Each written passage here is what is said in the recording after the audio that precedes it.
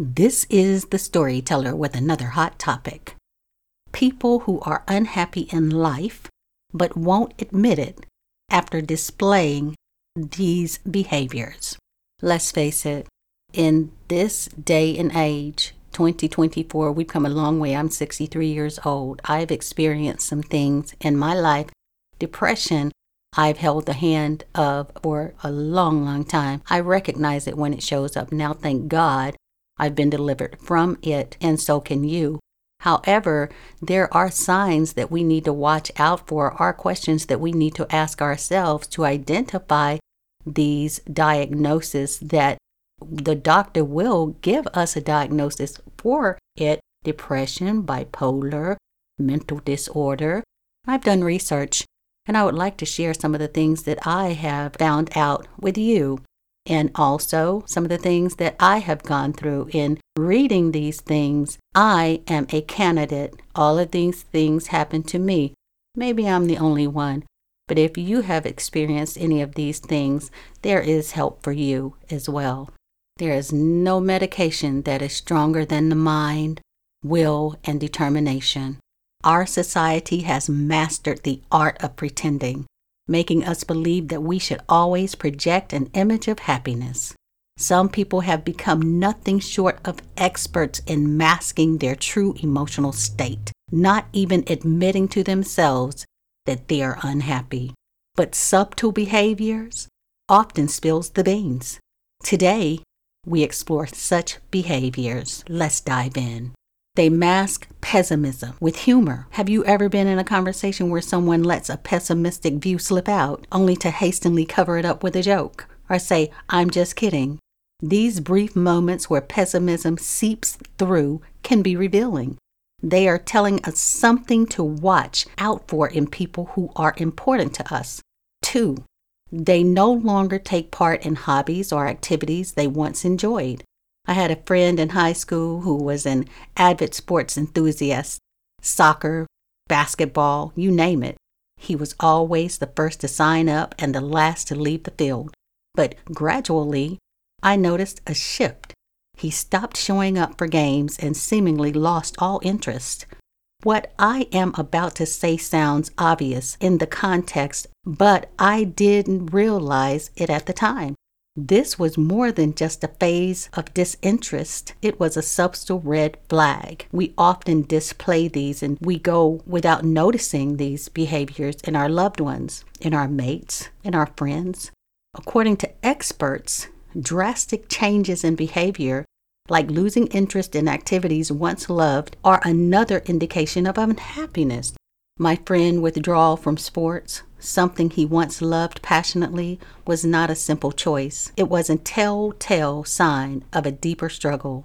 At the time, I viewed it as a mere change in interest, but now I understand it was a profound inability to derive pleasure from activities that once brought him joy and excitement. Do you have a friend or loved one who is no longer doing things they once loved? It might be time to give them a bit more thought, especially if they show some of the other signs. They frequently compare themselves to others. We are all guilty of comparing ourselves to others. This is number 3. But do you know someone who constantly compares themselves to others almost obsessively? It could be a colleague who always measures their success against their peers, or a friend who always contrasts their lifestyles, achievements, or even appearances with others. It could be that they're always changing their hairstyles, their profiles. They're always forever changing something about them. This sort of behavior goes beyond healthy competition or occasional envy. It is a sign of something deeper. The act of frequent comparison is often rooted in feelings of inadequacy and dissatisfaction with one's own life. It's mentally exhausting and detrimental to one's emotional health because often it creates a persistent sense of failure, as there will always be someone who seems to be doing better. In a world that often promotes the idea of being better, faster, and more successful, it's easy for this behavior to be overlooked or even encouraged.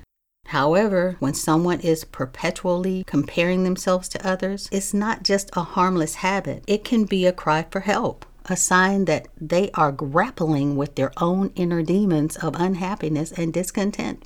4. The overindulgence in alcohol or drugs. No, this sounds glaringly obvious for many. Turning to alcohol or drugs is an attempt to self-medicate, numb the pain, or escape from our underlying lives that we can't seem to get in control.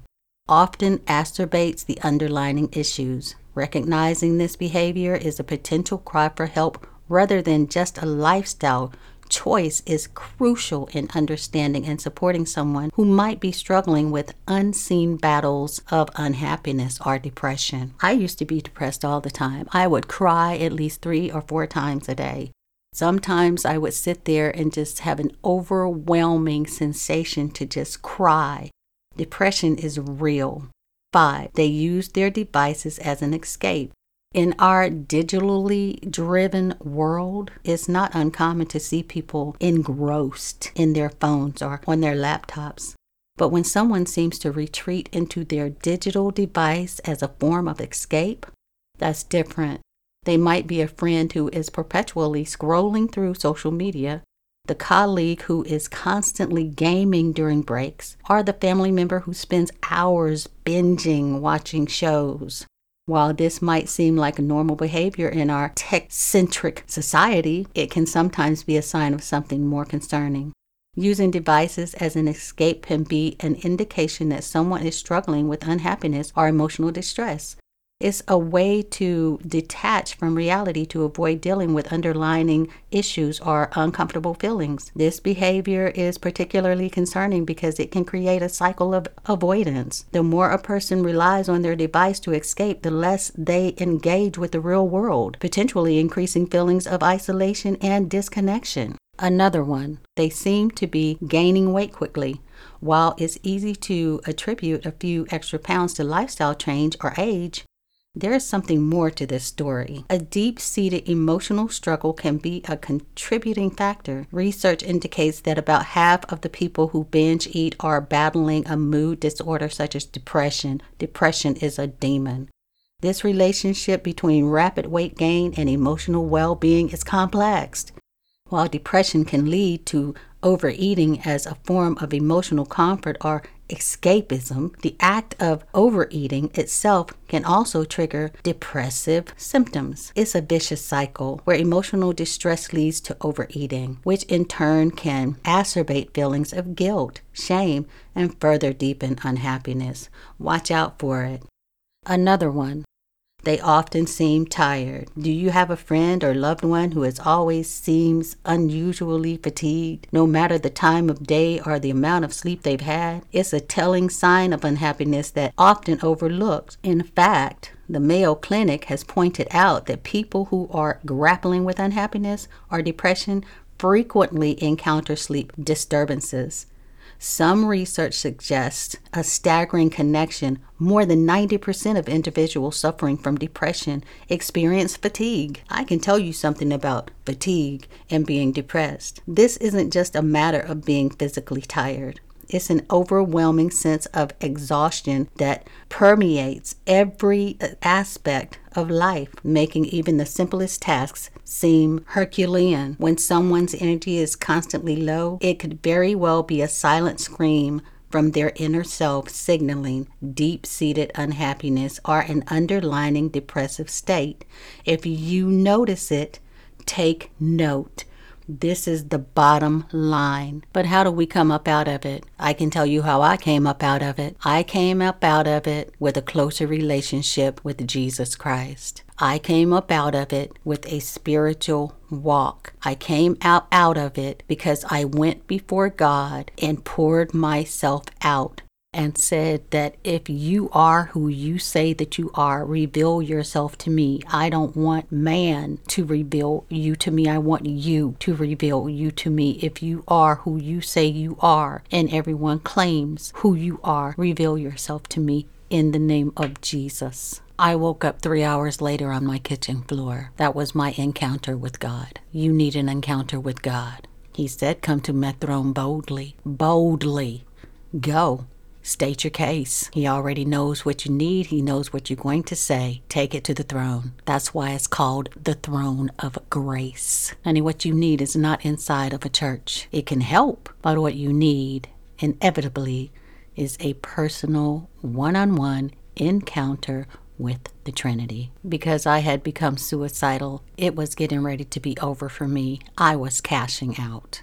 The way I looked at it, I had nothing to lose, so I went to his throne. Angry, broken, without knowledge, confused. I took it all to his throne. Every why, what for, why not, what are you doing, who are you? I had so many whys, it was unbelievable. I took my rant, my rave, my whys, and all of my questions straight to God. And I got the help that I needed. I'm medication free today. This is 2024. I am medication free. I am alcohol free. I am drug free.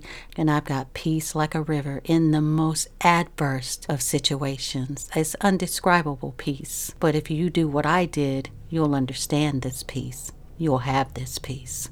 Time to evict depression. Time to evict addictions. It's a new season. There's a new sheriff in town. His name is Jesus. You better go and line up with him. This is real. Our spiritual growth is real. It's essential for us as human beings to have a spiritual life and a spiritual connection. Without it, we are vulnerable to all of the emotions, to all of the cares that this world offers. Without it, we are a broken breed that will remain a broken breed, and the pharmaceutical companies will remain getting fat. This is the storyteller with another hot topic. Depression is real. Are you unhappy and don't even know it? Subscribe to keep up to date.